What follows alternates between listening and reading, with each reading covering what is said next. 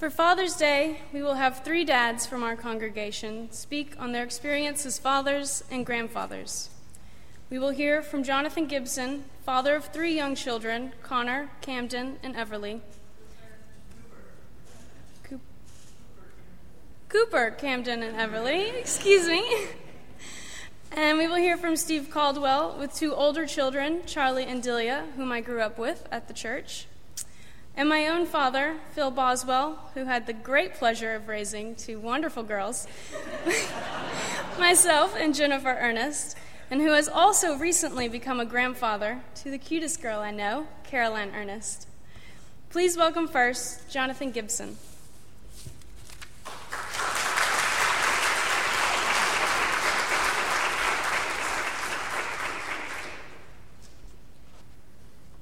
Good morning. I was very honored to be asked to speak with you this morning, and I was also very relieved to be speaking first. That way, 2 fathers with much more wisdom and experience than I do will be able to actually, hopefully, impart something on you today. So it's only going to go up from here. If you'd bear with me, I'd like to share with you a short story. It's basically going to give you a little insight into my life or my experience as a father. And if you can relate, then good. I was having a long day at work. I haven't been flying because I have an issue with my eyes. And I just had a recent ophthalmologist appointment who didn't really give me good news on how things were coming along. And it's going to be a while before I'm flying again. After the appointment, went back to work, and we had 2 higher headquarters missions that we were preparing for, as well as an upcoming nuclear generation. It's a lot of work for the base and for the squadron at this time. And unfortunately, 2 out of the other, I work in an office with 3 people, and 2 of those people were away, and they weren't going to be working with me for a while.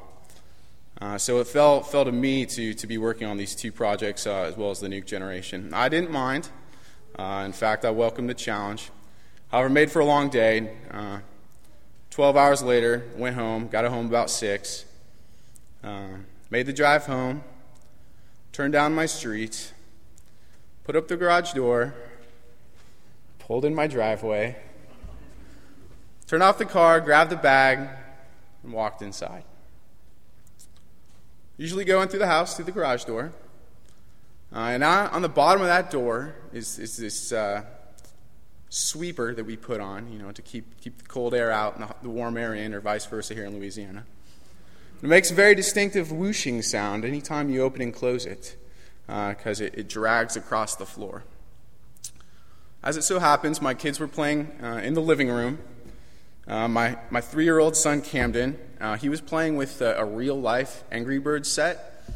It's just like the video game, except you have real wooden blocks that he builds into a tower, and he has a slingshot-type contraption that he puts little plastic birds in and then shoots those birds at the tower trying to knock it down. My 7-year-old son was also in the living room playing with Legos. He's very talented. He consistently builds sets for 10 to 14-year-olds, as he'll like to tell you. But as I walk in, my children hear the whoosh of the door open. And when they hear that, they both look up and they see me standing in the doorway. "Dad!" They both yell in unison. Both of them have huge beaming smiles on their face, and they run at me with arms wide open for a strong hug. At this point, work is forgotten, and all I feel in that moment is their complete love. The feeling of being able to make someone else so happy just by being home is incredible and very indescribable. Their hugs eventually end, and it's immediately replaced with both boys at the same time immediately trying to tell me everything that's going on in their lives right now. "Dad, look!" Or actually, it's my 3-year-old, so it's, "Dad, look, I built an Angry Birds tower, look!" Or "Dad, check out this Lego pirate ship I built. It has Captain Jack Sparrow. It goes super fast. See, look." Or, "Dada, you want to play Uno with me?" Yes, I promise, because I can't turn them down, not wanting to disappoint them. And about 5 more hugs apiece, I eventually pat them on the rear and send them on their way. And I set my bag down on the counter because now it's time to go find my girls. By this time of the day, both girls are usually retreated into the bedroom to escape the heat of Louisiana. And as I do, I find them relaxing in the bedroom. Melissa, my beautiful wife, is on the bed. She's crocheting a blanket right now for Everly, and her goal is to have it be a full-size blanket. And you'd be surprised how much yarn it takes to make a full-size blanket. But right next to her is my beautiful daughter, Everly Juno, or Evie J, as we like to call her. And she's playing with her toes, waving her arms around. And I walk over to the bed, and I tickle her tummy with the top of my head, and I give her a big hug, and just, as only babies can do, her whole face and body just lights up with a smile. Her eyes, her cheeks, her mouth, her chin. I mean, how you can smile with your entire face, we have obviously forgotten. But at that age, it is a skill that she knows how to do well. And she gives a little laugh when I tickle her. And she returns the favor by trying to grab my face and keep me closer. And, I just love her so much, and I can tell that she loves me. And I turn to Melissa, and I say hi, and I give her a kiss. And then I sit down, and I start to take off my boots. And pretty much, 8 out of every 10 working days, that is verbatim how it goes when I get home. And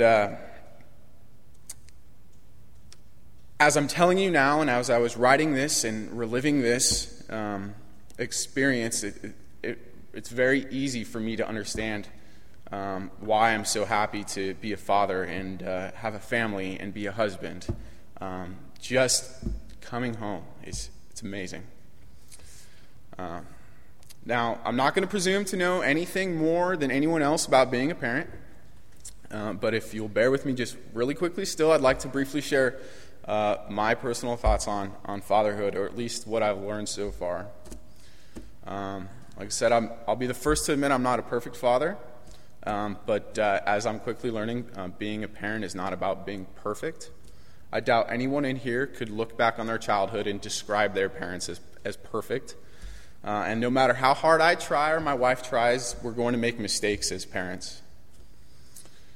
My philosophy, and my wife and I are on the same page as this, is to really do more good than harm. Have more good moments each day than bad moments. More positive experiences than negative experiences.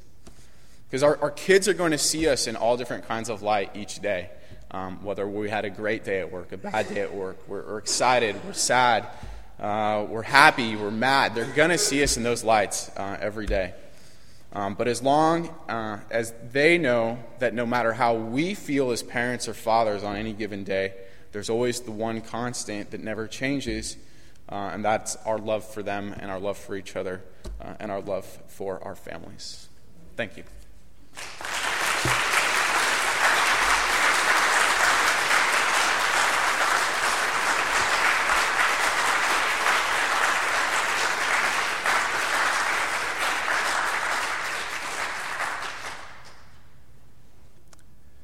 Good morning. I'm Steve Caldwell, father to Delia and Charlie, spouse and partner of Susan, and I'm here to talk about Father's Day, fatherhood, and my experiences as a father. I'm going to take a brief detour at first and talk about biology of fatherhood. I'm a bit of a science geek, so you have to give me a little patience here with this. There's Bible stories and all sorts of mythical stories, Anakin Skywalker, where you have children that are born without fathers. But we look at biology in the world, and most animals have mothers and fathers. And humans and nearly all other animals out there have one half the offspring having mothers and producing children, and the other half helping mothers produce children. From a superficial level, that seems rather kind of foolish. You're taking half the potential animals that can make new animals out of the equation. So why do humans and most other animals have biological fathers and mothers? Why do you see a virgin birth in myths but not in nature? It actually has to do with diversity. The evolutionary process appreciates diversity as much, if not more so, than Unitarian Universalists do. We always hear about mutation and X-Men as being part of diversity, but the other part of diversity we have out there is the shuffling and recombining of different bits of genetic information from mother and father. The combining and reshuffling that happens with each generation is another source of diversity that's just as important. Our children are not clones of us. They're the result of two separate metaphorical decks of cards that have been shuffled, making a unique and special deck of cards that draws from both parents' decks. In some ways, they're like the biological parents, and in other ways, they're very different. The reshuffling that happens in each generation is a great thing. Delia and Charlie both have Susan's musical talents, but they have my eyesight.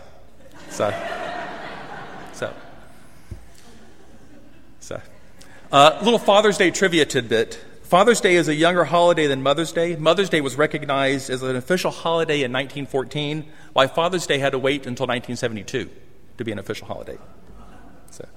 We're going to move along from that little bit of biology there and look at the other reasons why we have fathers and other aspects of fatherhood beyond the biology. Unlike oysters and fish and other animals where fatherhood takes just a few seconds and very little thought, human fathers are usually involved in their children's lives through nurturing love and helping them grow and develop so they can find their place in the world.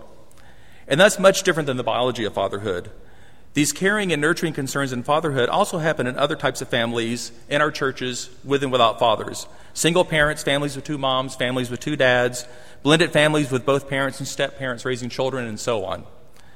I think as Unitarian Universalists, we could say that any family that loves and cares for a child is a good family for that child, and we celebrate all of these families who are doing good things for their children on Father's Day, Mother's Day, and every other day of the year. Today, Delia and Charlie are adults and are moving out independently into the world. It's amazing to think back through the years how they've grown up.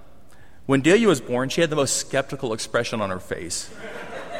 She looked at Susan and me in the delivery room, and we thought she must be thinking, what, there are no interviews or screening for this parent job?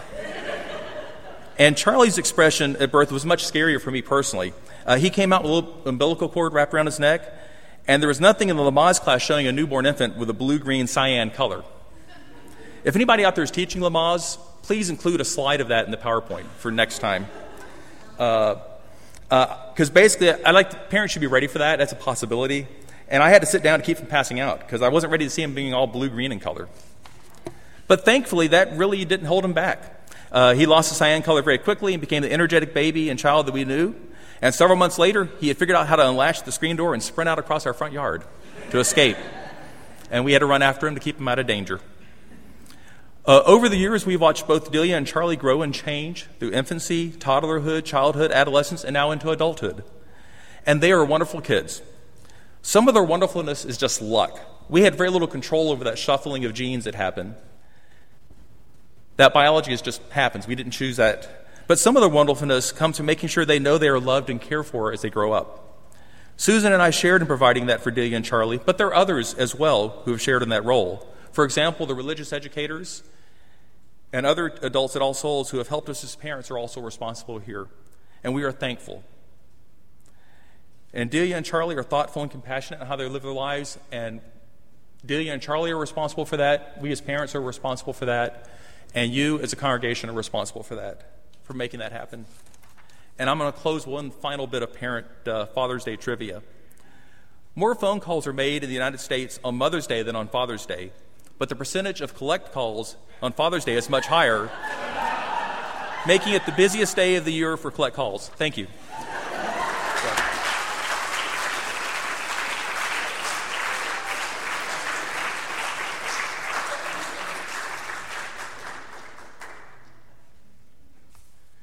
Good morning. My name is Phil Boswell, and I am the proud father and grandfather of this little row of people right here. I'd like you all to see them. This is Justin Ernest, my son-in-law, and Jennifer, my first daughter, Sarah, my wife, you know, and Renee, you also know. Thanks. Well, Sarah and I began our career as parents in Alton, Illinois in 1983 when Jennifer was born. Oh, the baby's gone. Okay. I'm sorry. Just realized she wasn't there. Caroline, my 2-year-old, almost 2-year-old granddaughter, went to the nursery apparently. Anyway, Sarah and I were both working in the social service field. And after Jennifer's birth, we started contemplating our future as a family. And though I toyed with the idea for a long time of going into business, my father and I had this discussion for years. Finally, when Jennifer was born, when we heard that little baby's breathing, in our room, it just got us to thinking. And how are we going to raise this child, and how are we going to make a living? And so we decided that we would make a big change, big move down to Shreveport, and so in 1985, that's where we found ourselves. I took up my new career as a businessman, and Sarah resumed her career in the counseling field until she saw that I was in way over my head, and then she joined me in the business, thank God. Thank you, Sarah. 2 years later, we had our second child, Renee, and she completed our family, at least for this generation. I think her birth just kind of solidified us in our commitment to our family, where we live, and what our new careers were. I look back at that decision and to change our home and careers, and I think making that huge of a change was not characteristic of me.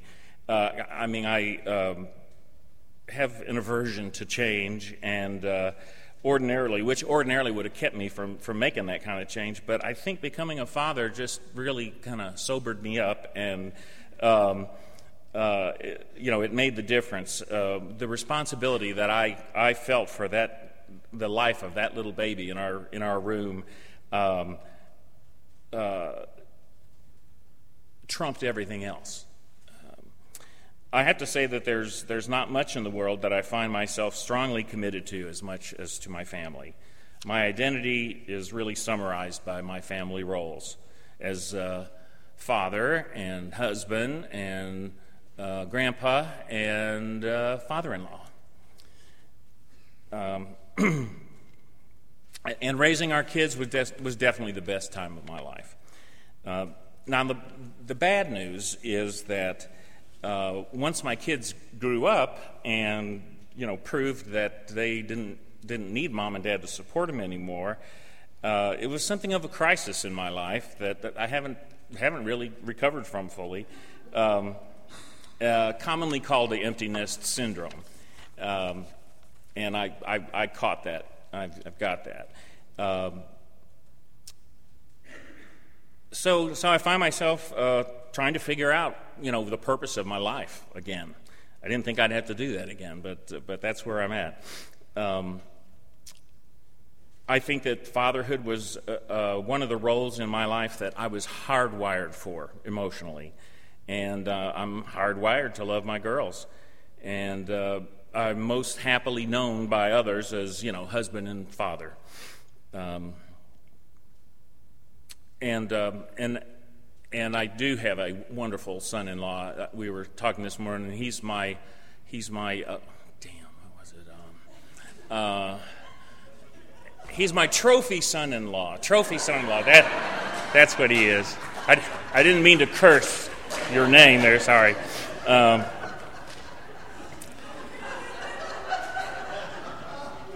Anyway, the newest love of my life is Miss Caroline, who was in here earlier, and she's the best thing that's happened to me in a long, long time. She's wonderful. And for Father's Day, I got some really good news. And if Caroline were here, I'd have her tell you. But they had her stand up on the table. I thought they were going to have her do a little dance in the living room there. Stand up on the table and bend over, and it says "Big Sis" on her butt. So.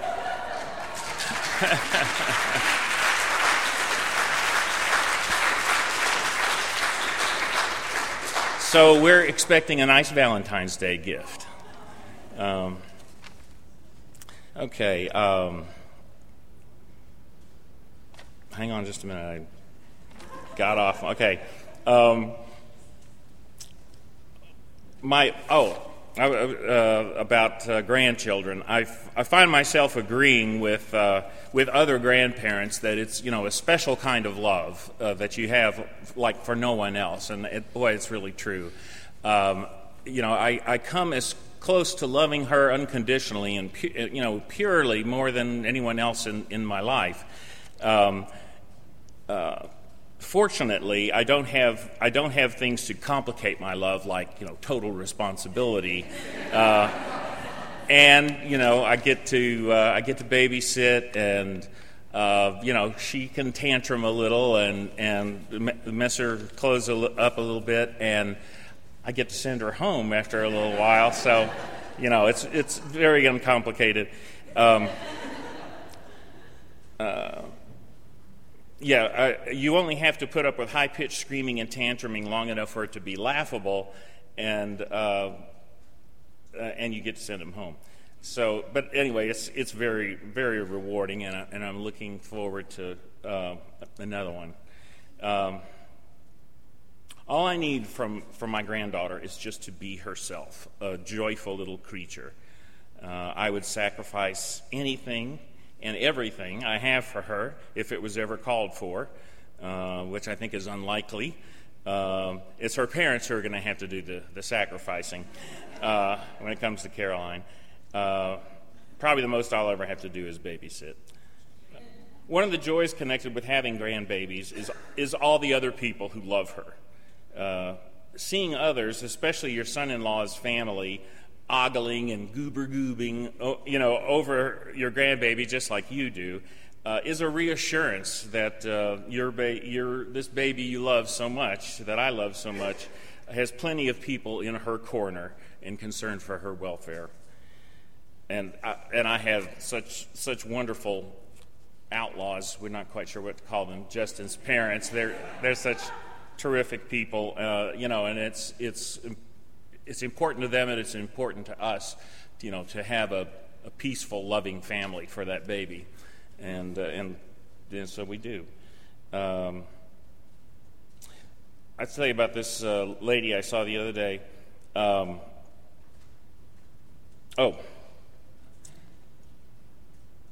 I have some friends who were raised by their grandparents, and I think, wow, those are some heroic grandparents to raise those kids. I met a lady the other day in the Blasses place who said that she was raising her great-grandchildren, and and I thought, how in the world could I possibly do that? But I thought about it, and it's the hard wiring that you have, and I'm sure when those two babies lost their parents in whatever way that happened, I think the hard wiring just kicked in, and that woman knew that she had to take care of them, and it's one of the great things about being a human being is that we have that kind of love for all our kids and our kids' kids. Anyway, thanks very much.